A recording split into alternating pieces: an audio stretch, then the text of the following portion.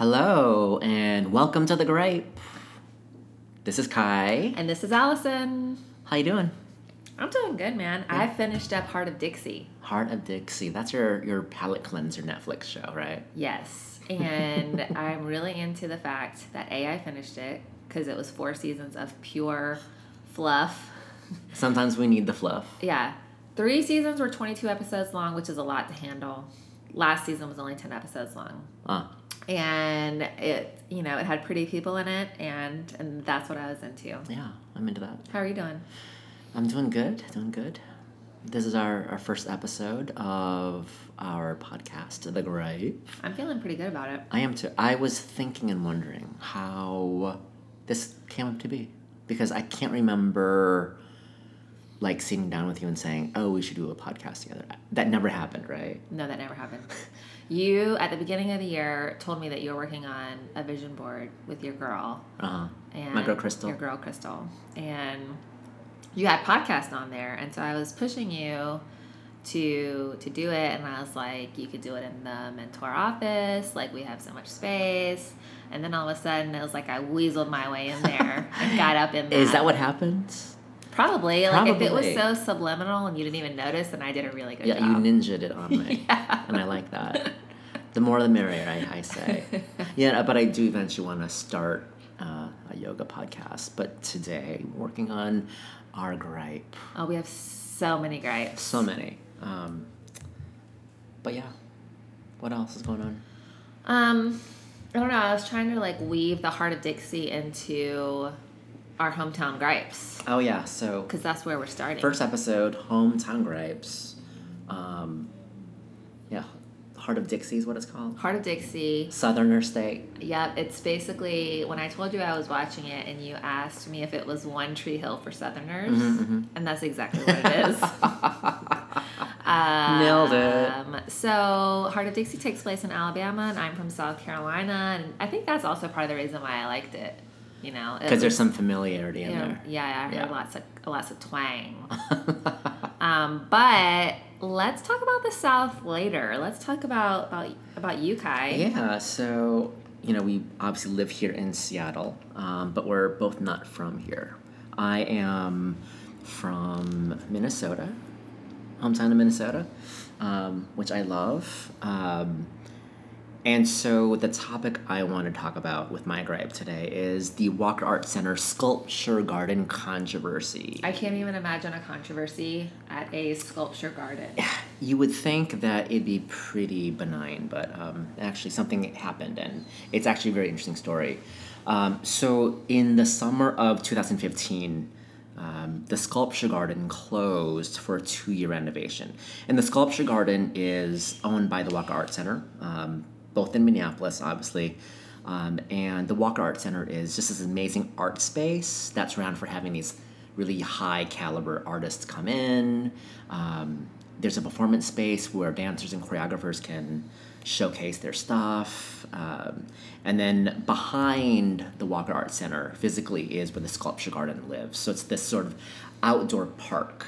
And it's filled with these sculptures, obviously. And so there's some iconic pieces, there's the Cherry and the Spoon sculpture there. And it's just a cool space. And it's sort of like the where to go if you're visiting Minneapolis. Here, it's Pike's Place Market. That's where you kind of tell people to go because it's the icon of Seattle. And that's sort of the icon of Minneapolis. So anyways, they closed for 2 years to do a $33 million renovation project. Wait, who was giving them $33 million? The Walkers? I think, the Walker Art Center raises so much money. It's a thing. That's kind of crazy. It's crazy, yeah. But $33 million. So part of the renovation, part of it was to get rid of some of the sculptures that were there. There was to rearrange some sculptures that were there, and then also to introduce new sculptures into the garden.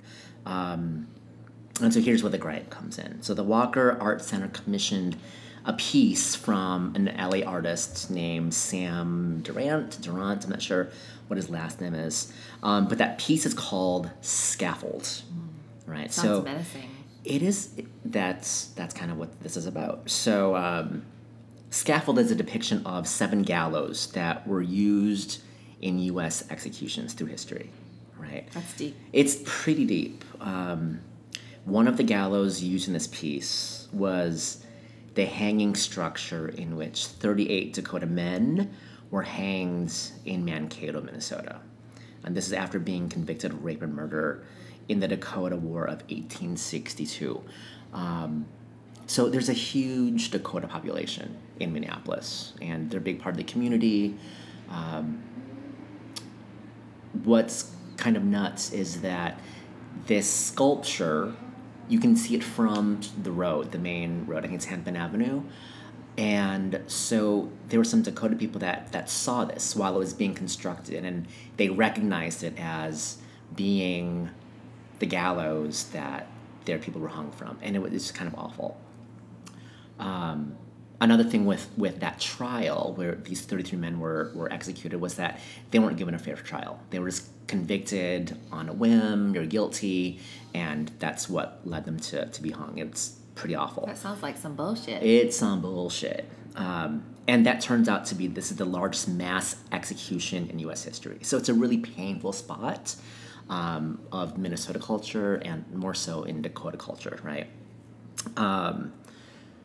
So it was just kind of a mess, and there were protests that happened saying, this is not art, it's a hurtful piece, and the Dakota people were never a part of this conversation initially. So, and I totally hear that.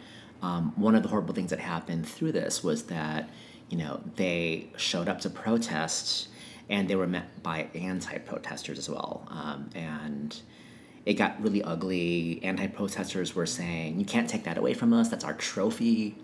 Like, they're proud that, that this sort of racism created, this horrible death and ugly mark in history. So it was just a really ugly thing. But and this is like recent. This is this is probably still happening now. I think it's been a couple of weeks since the finalization of what's happened. But the cool thing that's happened out of it is that the artist, Sam Durant, he came to have a conversation with the Walk Art Center and with the Dakota people. And through their discussion, he sort of had a change of heart. So initially he walked in and he's very staunch about, this is art, it's meant to provoke. And so as he was speaking to the Dakota folks, he realized that it really was a painful thing, right? And it's a real thing.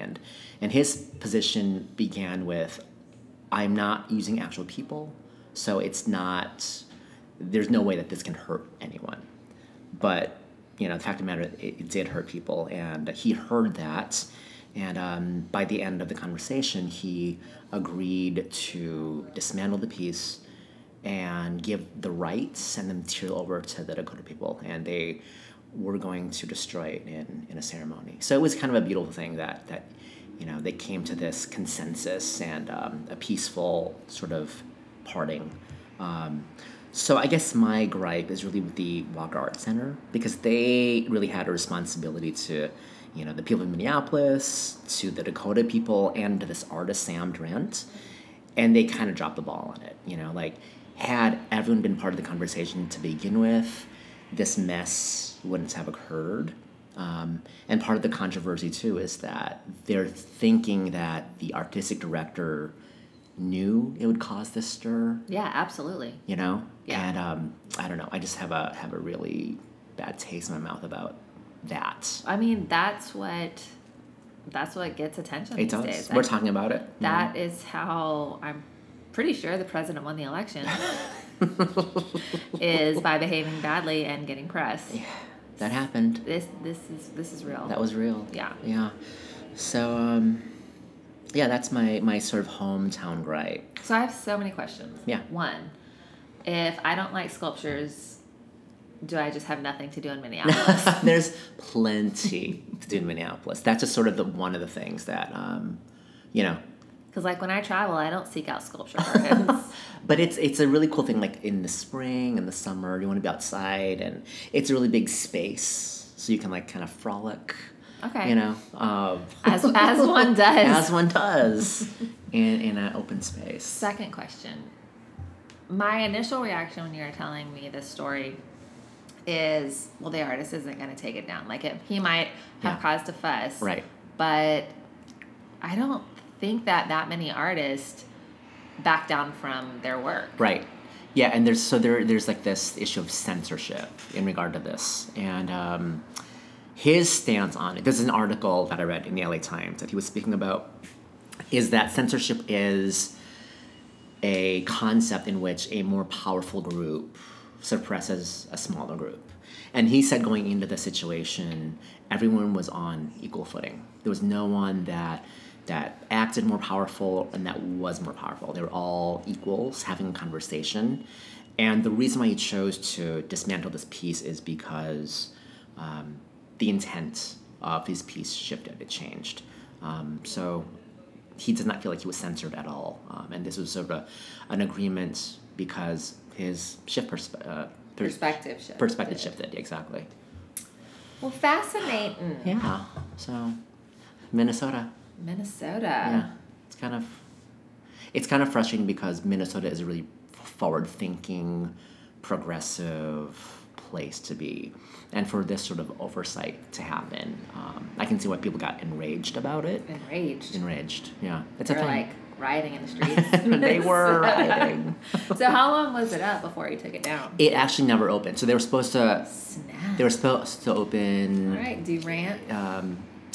First or second week of June, and even before the sculpture garden reopened, they dismembered the gallows, the scaffold. Okay, so you answer my questions. Yes.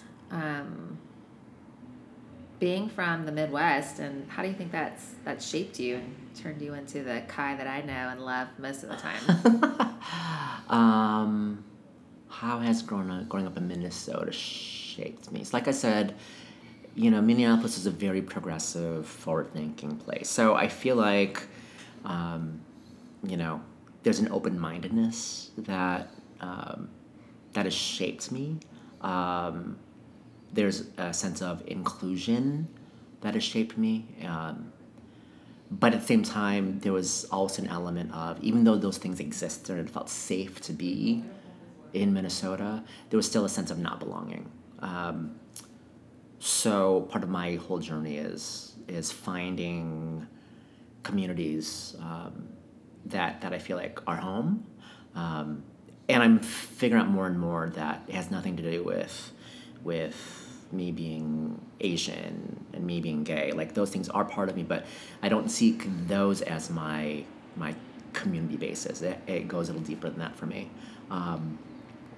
It was very artistic, and I grew up wanting to be a dancer and a mover, and so that was kind of nurtured through the environment that I grew up in. So those are some of the ways that I was shaped through living in Minnesota. Cool. Yeah. Yeah, so many parallels with the progression and the forward thinking and the inclusion to where I was raised in South Carolina. Uh-huh. That's irony. Tell me how. So, raised in South Carolina, lived there until I graduated from college at 22, and then I made a big step. Mm-hmm. I moved to North Carolina. North Carolina. Yeah. Headed north. I had to cross that border. Yeah. And I love the South so much. It's like where I was born and raised, and I still have several best friends that live there, and I get back at least a couple times a year. I think everything is so cool except one thing. What's that? Racism. That's my gripe. Mine's a little bit broader than yours. Yeah. And I wanted to share a story that is awful, but also hilarious at the same time. Okay, I like that. Go. More awful than hilarious, but I think the hilarity comes from when you hear it, you're going to be like, wait, what? So, you know me, because I like to hustle. You like to hustle. Yeah. I like to think of my time as dollars, and I like to think of where those dollars are going to go. So You're trying to make that money. That's basically what I'm saying. Yes. So when I was middle school, high school, I was like babysitting 24/7. Okay. And everybody in the neighborhood had my number, and I would like fill my time taking care of them kids. So you were the babysitting queen of your neighborhood. Yes. Okay. And it was summer one year in Columbia, South Carolina, and I had this 9-to-5 gig where I took care of 3 kids. And that was my job. I mean, I was there every day.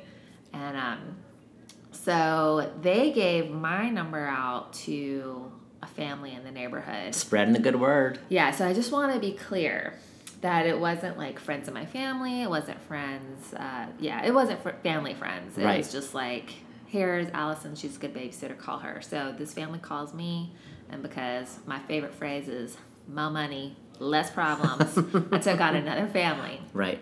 I go over there to babysit and walk into their living room, and it's all like Civil War memorabilia in their living room. And that, like in the South, and I feel like in most places, your living room, like you don't actually use. It's one of those where it's like the fancy furniture and the heirlooms. Mm-hmm. Furniture wrapped in plastic wrap. Yes, you don't sit on it. Nobody's allowed in there. It's white carpet, Right. And so it's that type of deal. And it's all like Civil War relics and books and flags and little statues and like weird stuff. So I walk in and I like, well, that's different. Right. Because while I'm raised in the South and the Confederate flag flew over the State House, they took it down when I was in college. But like, that was a part of my growing up. However, that is not normal. I see. Like in my friends' homes or that kind of thing. So it's something that you see, but that you're not around engaged in. Totally. Right. Yeah. So because like if anytime I see a Confederate flag, and this just might be me being a northerner, I sort of get, I grip up sort of inside because there's so much connotation to it. Yes. So you walk in, you see it, and again, it's not like old hat. You've seen this before, but you're still thinking that it's a little strange. It's like an eye roll. It's like, ugh, these people. Right. I see. That and so I continue and go into the house. I'm like getting to know the kids. I'm checking out what kind of snacks they have that I'm going to eat later. And then we proceed to do my favorite activity as a professional babysitter. Which is what? Watch TV. Watch TV. Yeah, it's an easy way to entertain a child. That's not yours. Exactly. So we walk into the den, we're chilling, I'm turning on, it's daytime TV, it's the summertime, so it's basically like whatever is on like syndication. And I'm thinking Fresh Prince. Oh, God, Fresh Prince. Well, similar, Cosby Show popped up. I see. And, everybody likes Cosby Show, and this is before we knew what Bill Cosby was doing. He was doing something. He was doing things. Lots of things. And I'm like, cool, like, let's watch the Cosby Show. And the youngest, those 2 kids, the youngest of the 2 said, we're not allowed to watch Cosby Show. I'm like, what? That is crazy. Everyone watched Cosby Show. This is like America's Family. Yeah, completely. And she goes, my I can't remember who she said. I don't want to pin it on the dad. It could have been mom. Won't let us watch TV shows with black people in it. What? Yeah. So basically they couldn't watch any TV? Basically. I mean, if that was today, you couldn't watch any TV. Because there's black folks, Asian folks, Latin folks in all of TV. In all of TV. I mean, it is still predominantly white. Of course it is. Yeah. And I was so taken aback. And I didn't know what to say. I mean, I changed the channel because what else are you going to do? I'm not going to sit there and make them watch the Cosby Show. You should have tied them in a chair and made them watch it. Watch how this professional family is changing TV. But yeah, that happened. And my moral code would never, I just wasn't ever going to babysit for them again. I mean, I took their money. That one time. And that's it. Yeah. And I never went back. And, that was a shame because they had a pool. And Colombia is hot. It's hot, I'm sure. It's hot, boo. A pool can be helpful. Yeah, right? especially with kids. Yeah.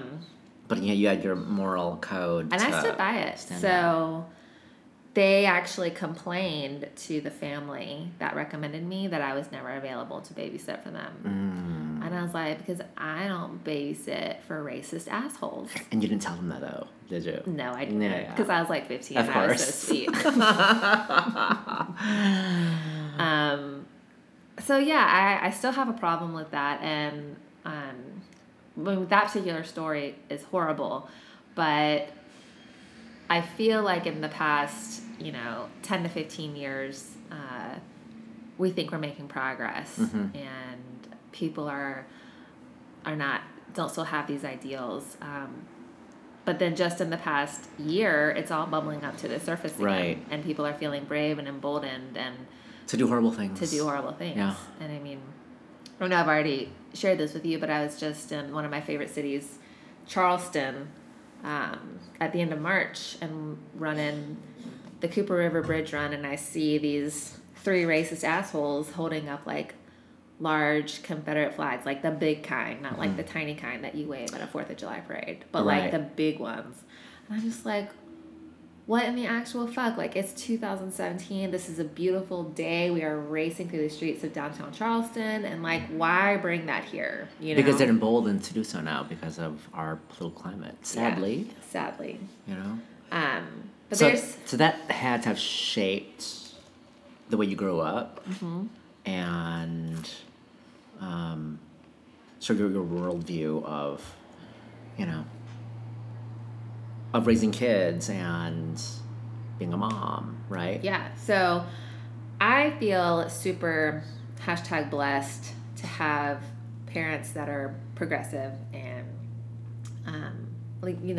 the way you're describing Minnesota, like super inclusive, and they raised me and my brother to not believe any of that crap, that we're all the same, we're all equal, we love everybody, and the world would be so boring if we were all the same. All the same, yeah.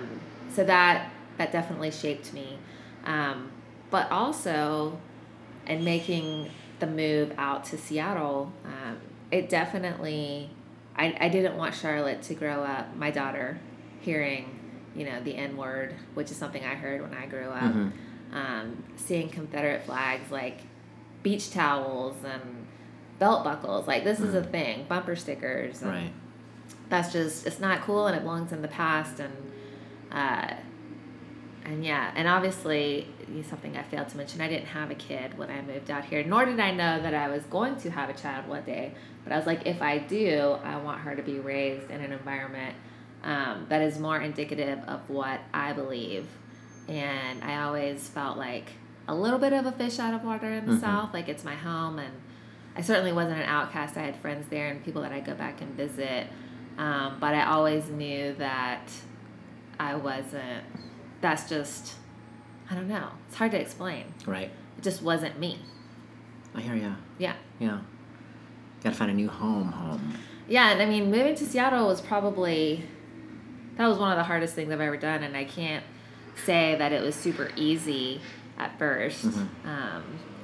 Because we'll talk about that Seattle freeze in another episode. We sure will. But it was easy for you when you moved out here. It was easy. But it took me like... Because of my dashing personality. No. It wasn't that.